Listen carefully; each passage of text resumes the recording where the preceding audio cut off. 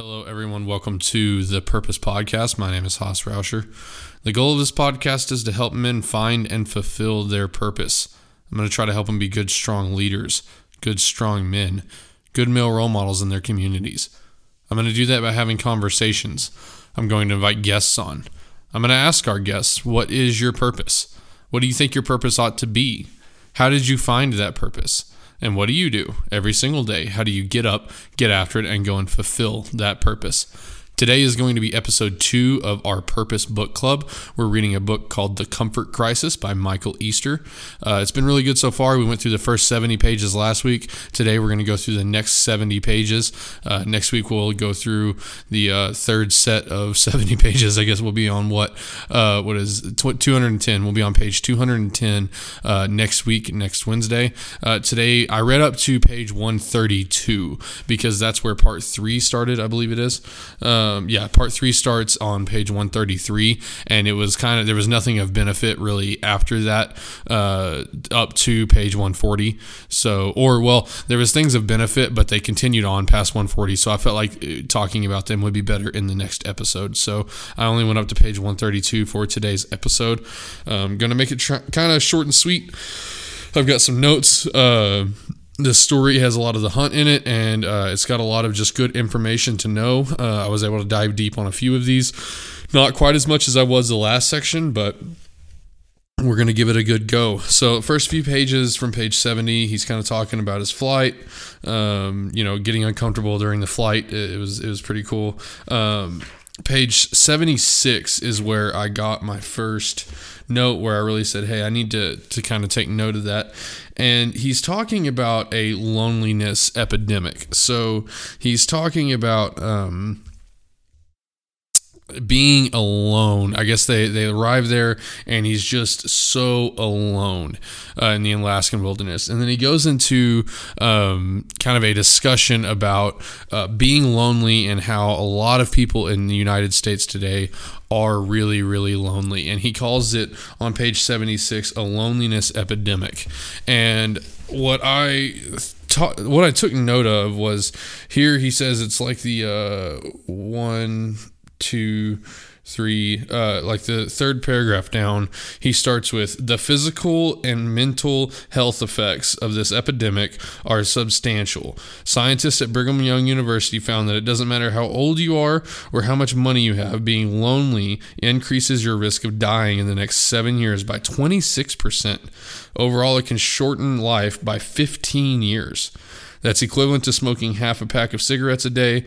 Good relationships are also, according to another study conducted over 80 years by researchers at Harvard, a key ingredient to happiness across your lifespan.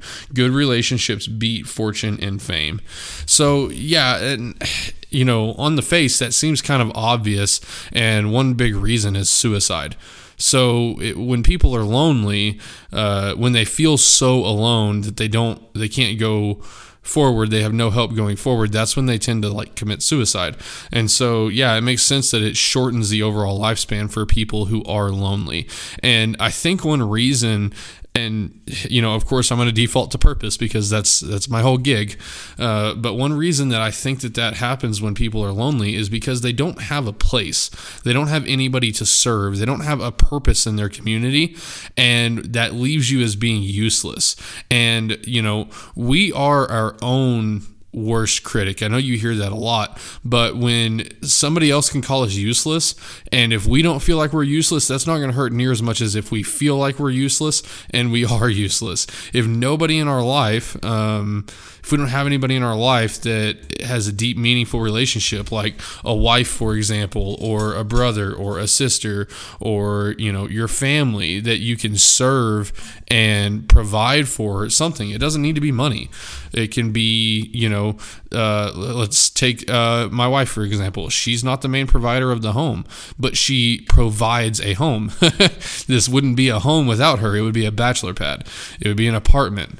Okay, I provide the money for her to do that, and she provides a home. She has a purpose. And so, I think if any of you guys are experiencing this kind of loneliness epidemic where you're really, really lonely, start trying to find your purpose and find it. He goes on page 77. He talks about finding people and getting out and building relationships. He says these methods are probably helpful, but we should surely all work on building strong human bonds. Oh, and we should surely all work on building strong human bonds. But I'm also skeptical of the idea that, say, some cruise swilling guy who plays shortstop for a softball team I signed up for could ever provide me with a real emotional support or insight into myself. Yeah, that's true. That's a shallow relationship. And a lot of people think that, a lot of people try to have more shallow relationships because they don't really require the maintenance that a real deep relationship does with somebody.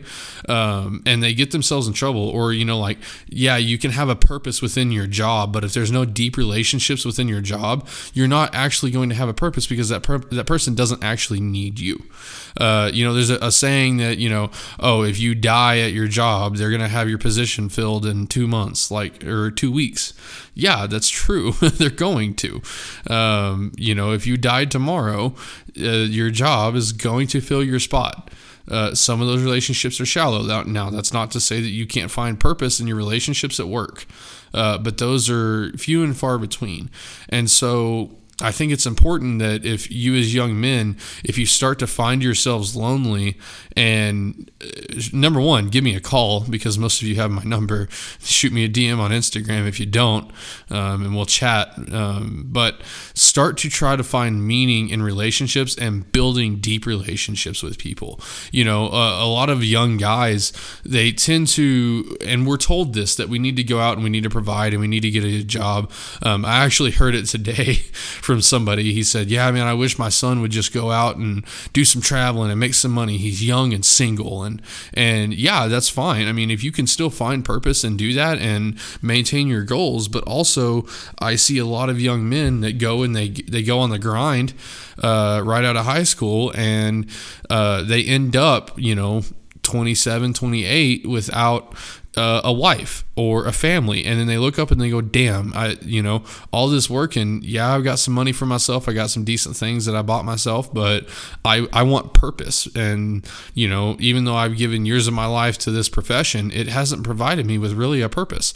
Or you see them dive deeper into that, and they can't actually create deep relationships with people because they're so invested in what they're doing, and then they still feel lonely. That job's not going to be there for you when they lay you off. It's not going to. Your wife will if you maintain that relationship. So, yeah, try to foster deep relationships and try to overcome some of that loneliness. And he goes on in here to talk about how being lonely can, being alone, not being lonely, but being alone can be good. I don't really have any comment for that. I don't know that I agree with that, honestly. He talks in here about some of the benefits of being lonely and going out alone and doing things alone. Yeah, I don't know if I really see all the benefits of that. I haven't seen those. I mean, I'll take his word for it, but for me, I feed off of people, and I think that's just kind of the type of person you are. When I'm alone, I feel really lonely, and yeah, I can be alone, and I go do things alone. I'm not codependent, and maybe that's what he's saying here is don't be codependent, but also, try to foster good, meaningful relationships, and don't wait until it's too late. You know what I mean?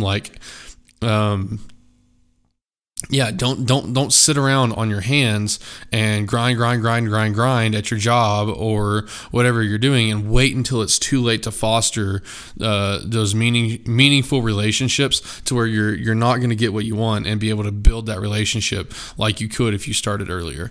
And again, I'm not saying this works for everybody, but if you don't have deep relationships and you're a person that tends to feel lonely, it's absolutely key that you need to make that a priority. And again, if you need any help, give me a shout. Go get some help. Talk to Suicide Hotline if it's getting that bad. Don't be lonely. Try to foster deep, meaningful relationships. And if you don't have room, and here's another thing, get rid of the shallow relationships, because the only thing that they do is they take up your time Number one, they take up your time. Number two, they don't provide you with any sort of purpose or meaning. So it's a drain is what it is. And no, I'm not saying, I have quote unquote friends that, they're not in my inner circle. I don't spend just a ton of time with them, and they're still quote unquote friends. But those are also not people that I'm super loyal to. It's not very deep at all. And yeah, you can have those people, but I would say that you need to make sure that you're putting your best foot forward on your meaningful relationships. And then, occasionally if you want to hang out with those people, that's fine. But make sure they're not draining from you and keeping you from pursuing meaningful relationships. That's one thing with finding a wife is, a lot of people will try to find a wife in the group of good time and friends that they've got. And yeah, that's okay. I'm not saying that you can't find a wife in the middle of your bar hangout group or, your party group. Maybe you're both looking for the same thing. But the chances of you finding a meaningful relationship amongst a bunch of people that you have no meaningful relationships with, it's slim to none. You know what I mean? The fact that you're actually going to be able to create and foster an amazing marriage off of that. Go find it in some place where you all have purpose and meaning, with each other, like church or, a gym. And, gyms are just kind of a place to where it depends on what kind of gym, but I could think of like the CrossFit gym. We're all in there. We're all doing group workouts. We all have a purpose for being there. We all encourage one another. We're not all at the bar just hanging out and dicking around. Try to really, really put effort into finding meaning in your relationships to avoid being lonely and spending time on pointless, draining relationships. I think is really what I was trying to get out of that. So it goes on. The page 77, shallow relationships, page kind of 77 to 86, and maybe like 80 to 86. They're talking about the hunting story. I'm not going to dive too far into the hunting story. If I catch anything that is maybe like wrong, or I think there is one to where it's like he says a wrong term or something like that later on in the hunting story. Not too worried about it. It's a cool story, fantastic story. I just don't have anything to add. So anyway, we go all the way to page 86. Let's see. Oh yeah, they're at the end, kind of end of this story, and Donnie says, then Donnie gets serious. He says, yes, this morning could have been bad. Oh, they're talking about they nearly lost the teepee, so the teepee nearly blew away, and that would have been very terrible to be out in the elements. But Donnie says, yes, this morning could have been bad, he says, but moments like that, you might find that they make everything else more colorful and more manageable. I think that was a nod back to the first section when he was talking about how getting uncomfortable and having hard experiences allow you to build kind of stepping stones for new hard experiences. He says that you might find that makes everything else more colorful and more manageable. That was a really hard circumstance and one that had a lot of danger wrapped up into it. And basically what he's saying is that now that we have that point of reference for what could really go wrong out here, everything else seems kind of like not that big of a deal. It's kind of like when your house needs to be painted, and you don't want to do it and you put it off for a little bit, but then you end up having to completely replace all the floors because it flooded, and you're like, damn, now that paint really doesn't seem that bad. I'll just slap it on in about 6 hours. I did all the reflooring, paint ain't nothing. It's kind of like that. Or this is tragic. I hope it doesn't happen to anybody, but say you get in like a little fender bender or your wife backs into your truck. This didn't happen to me, but for example, it really didn't. But say your wife backs into your truck and, you're super upset about it for 3 days. And then, a week later, your house burns down. Well, the truck thing doesn't really seem that bad. And so what they're really trying to get at here is by, instead of adjusting and adjust your frame of reference and make sure that your reference point is grounded for your experiences in the future. And that goes with getting uncomfortable. That goes with the bad things that can happen in life. Have empathy. One thing that really brings this to mind is have empathy for other people and understand that reference point of how bad it could really get for you. Yeah, we have objective truths. Yeah, everybody's walking their own path and certain things are worse for other people, but understand and have a good reference point for how bad things can really get, or like I said, on a more positive note, what hard things you can actually do. By doing hard things, you create a reference point for what you can actually do, and you can judge the things that you do in your life on that scale. It's just a good little nugget that I try to follow is making sure that my reference point is solid for the way that I judge the actions and the things that go on in my life. So good little note there on page 86. Let's see. The next page of notes, we're going to go to page, let's see. Going to go to page 97. He talks a lot about boredom. He kind of goes on a good little talk about boredom and how the lack of being bored is causing issues to where kids no longer have boredom. They're constantly being stimulated by whatever it is, and how it's causing creativity to go down. And he actually goes into some really good points, and I've got on page 97. So he says, the way we dealt with boredom before we began surrounding ourselves in constant comfort delivered benefits that are essential for our brain health, productivity, personal sanity, and sense of meaning. But there's been a cosmic shift in boredom. The way we now deal with it is like junk food for your mind, says Dankert. So I think the key takeaway there is that boredom, just like anything else, it can be good or bad. And the way to make boredom good is to try to do something productive and uncomfortable when you're bored. Okay, be creative when you're bored.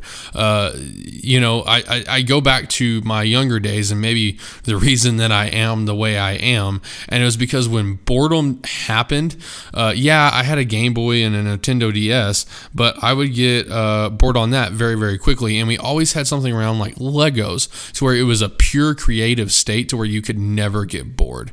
And, I like to do that now with the podcast, sit down and write, or, what takes up my boredom now is getting uncomfortable. And I think the creative aspect and the uncomfortable aspect, those two things are both equally important as far as how do we deal with boredom. And if you can do it, if you can do both, do both. And I think he's going to get to that here in a sec. But if you experience yourself being bored, instead of picking up your cell phone and scrolling on it and getting just dopamine hits for doing nothing, then try to go do something and then get a dopamine hit when you've accomplished that. And Jocko talks a lot about that. Andrew Huberman, he's really good on kind of what dopamine does, and it's kind of like the drive hormone. It's what makes you get out and go do things. And what really causes issues is when you get that dopamine without actually going and doing something to get it, without going through a bit of discomfort or creativity or expending some energy to get that hit of dopamine. And that's why cell phones are bad. And he goes through that, all the way to like page 106. He talks about boredom and cell phones and how cell phones can negatively affect what we're doing, and negatively affect our lives when we're constantly turning to them for entertainment. So just make sure when you're bored, when you're not doing anything, instead of sitting your ass down watching TV or scrolling through TikTok for 3 fucking hours, number one, delete the communist app off your phone. Number two, don't go right back to Instagram Reels. Get up, go take a walk, go do something creative, go get a pump in, do something difficult and get that dopamine. And even he says it, these phones aren't all bad. I wouldn't have a podcast if it wasn't for my phone. There's friends that I wouldn't have if it wasn't for my phone and Twitter. There are things that I would never be able to do and learn if it wasn't for my phone. I probably wouldn't be able to hunt the way I do if it wasn't for my phone because of the maps. Okay, I wouldn't be as connected. I wouldn't know about the things I know about. And the phone, I think that the phone and the internet are a collective good as long as you're supplementing, as long as, number one, it's not your first priority, and number two, you're getting that dopamine elsewhere. You're getting that reward hormone elsewhere by going and doing uncomfortable things and getting creative. And for those of you that have kids, this is really, really important to instill early. And, a lot of people say, oh, well, when we have kids, we're not going to do the technology and we're not going to do the iPads and stuff like that. And then, 2 years later, when they're screaming at the dinner table, what do? They bring out the iPad.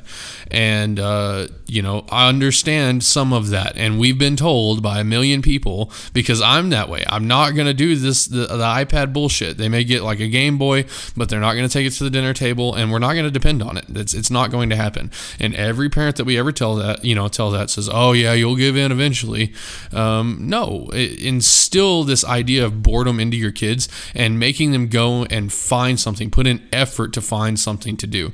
And a lot of people that I know are good at that. Some people aren't. And it's important to make sure that your kids are willing to, we talked about delayed gratification with Drew Perkins. They're willing to delay gratification and work for gratification. A lot of people talk about delayed gratification. Not many people talk about earned gratification.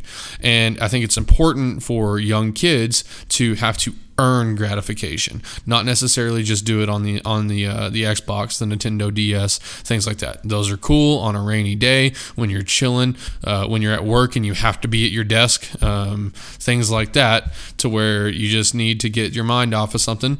Yeah, hop on the cell phone, hop on the video game. Understood. But make sure that it's not a key part of your life, and especially make sure that it's not a key part of your kid's life. And live that example too. Live that example. If you're not going to let them have their phones at the dinner table, you best not have your damn phone at the dinner table. Be an example. So that was a little bit more on boredom. The next note I have is going to be on page 118. So flipping right there. So he says, let's see. Yeah. He says, I'm going to try to read this and get it right the first time. I apologize, guys. I don't read out loud very well. It starts off, he's talking to this researcher named Hotman, and it goes like this. People are busy, said Hotman. I get it. Some days you'll have a pile of work. A walk through the park seems unfeasible. Any time away from the grind feels like too much time away from the grind. I tell busy people about the productivity and creativity benefits of nature, she said. Think of the short walk outside like a high return investment in yourself. Those 20 minutes in the park may cause you to pump out, say, 20 widgets instead of the 18 you could have done had you tried to power through the day in a burnout mode. And perhaps those widgets would be more creatively designed. Yeah, that's just a true statement. And that's kind of what I've got here is, a true statement. Taking walks does allow you to be more creative. And he even goes in here, as long as you're not on the phone. Taking walks allows you to be more creative as long as you're not sit there scrolling fucking TikTok while you're walking through the woods. That's not what we want to do. Number one, because it's a communist app. It's a tool of the Chinese Communist Party. Anyway, so as long as you're not scrolling on the phone while you're in nature, it provides a lot of benefits. And I've noticed that a ton. So when I go out on my walks or my rucks, especially if I don't listen to music, I get really creative when I don't listen to music. And even when I do listen to music, super creative. That's where I come up with podcast ideas. That's where I think about the podcast that I'm about to record. When I'm at work, when I go out for my walk, I can definitely tell when I've missed my walk for the day. And I don't miss many, but I go on a 45-minute walk every single day for lunch. And if I miss my walk, I can definitely tell that my productivity is lower and I'm just not having as good of a time as what I would have if I would have gone on my walk. And so I didn't have much to add from that other than, it's 100% completely true. Get outside, go breathe in some fresh air. That's all I've got. Page 121 keeps going. Yeah, guys, just get outside. Go outside. Andrew Huberman, he's not really in this book, but it kind of supports what this guy is saying. They talk about the effects of being outside and what light can do for you and your cortisol levels. Highly recommend you go and listen to Andrew Huberman's podcast about why you need to get outside. And here's the thing: get outside when it's, and this goes with the book, get outside when it's uncomfortable. I just went and rucked, and the wind chill is like 20 fucking degrees. It was cold. Went out and rucked. Get outside when it's uncomfortable. Experience nature in its true form. Now, I'm not telling you to go out there and do that without a shirt on. I wore a sweatshirt, but it was still very uncomfortable. Get outside and experience nature like that, because not only are you going to be out in nature, but you're going to be uncomfortable. It's a great way to stack benefits. Get outside and get uncomfortable. Great way to do it. We'll go work out outside. Even going on a walk during during cold weather is awesome, man. It just does so much for me, and it's done so much for me in the past year. It really, really has. And I can't talk enough good things about getting outside regularly and making it a part of your routine. And some of you guys work outside, and if you work outside, that's awesome. Make sure, on your weekends or at home, don't take, I see a lot of people that say, oh, well, I do a blue collar job, so I don't really need to work out. No, it's more about the discipline and the motivations behind what you're doing. Like, yeah, you can still stay fit working out outside, and a lot of those guys have good metabolisms. And the moment they come into the office, I've seen a lot of guys come from the field into the office, and they get fat as shit because they're no longer burning all those calories at work. But I think when it comes to the mental benefits of doing what you're doing, I think it has to do with the intent behind it and the purpose behind it. It not only feels good to do work, but it feels good to achieve. Okay, when you're doing your monotonous day job, even if it is outside at work, say you're digging ditches and you've dug ditches all day, and yeah, you're burning calories, but you're not really achieving anything unless, you start making goals at work to dig more ditches, and that's what you're going to do. And then you'll get that dopamine hit, but 90% of people don't. They just show up to work. And so make sure you're getting the benefits outside of work. When you get home, go on a walk in nature, go look at the trees. You're not paying attention to nature when you're at work. A lot of people aren't.